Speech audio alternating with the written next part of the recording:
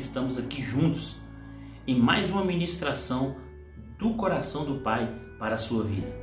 E como nós falamos no primeiro ponto, Deus está nos chamando a termos um coração grato, a nos aproximarmos dele. E aí, quero trazer para você agora a segunda parte do versículo, onde ele diz: aclamemos a rocha da nossa salvação. Meu irmão, salvação é o maior motivo de gratidão. Uau! Ele nos salvou, irmãos. Acredito que não teremos outro motivo maior em nossas vidas para agradecer do que a nossa salvação. Ele mudou o nosso destino, Ele mudou o meu destino, Ele mudou o seu destino para o eterno. Escreveu nossos nomes no livro da vida, enviou seu Filho Jesus para morrer em nosso lugar e nos dar livre acesso ao Pai. Eu acho que você não ouviu, dar livre acesso ao Pai.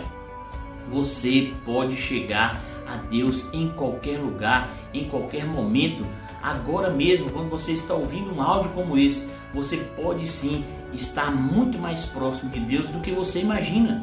Se você ainda não agradecer a Deus pela sua salvação, por que você não faz isso agora? Agradeça. Olha aí, você está ouvindo esse áudio. Deus está te dando a oportunidade de você ouvir diretamente a voz de Deus falando ao seu coração e te fazendo lembrar: meu filho, eu te salvei. Meu filho, eu morri por você. Eu amo você. E se você ainda não entregou o seu coração a Jesus, você que talvez está ouvindo isso, hoje é uma excelente oportunidade para isso. Agradeça a Deus pelo seu amor, pelo amor que Ele deu por você. No livro de João, capítulo 3, versículo 16, diz que porque Deus amou o mundo de tal maneira que nos deu o seu Filho único para morrer em nosso lugar e nos dar a vida eterna. E aí o discípulo João, ele expressa: porque Deus amou o mundo de tal maneira. Que amor é esse, irmãos? Que amor é esse? Simplesmente por querer nos salvar. Agradeça a Deus pelo seu amor. Agradeça a Deus. Reconheça que você precisa da sua presença. E se entregue voluntariamente a Jesus. Não crie nenhum tipo de empecilho. Tenha, mais uma vez, um coração agradecido diante do Senhor. Este é o tempo. O Senhor está te convocando para hoje, para agora. Tenha um coração agradecido.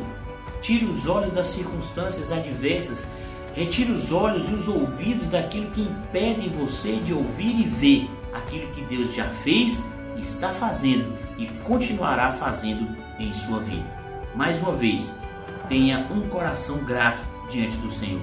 Venha, cantemos e nos alegremos diante da presença daquele que nos salvou.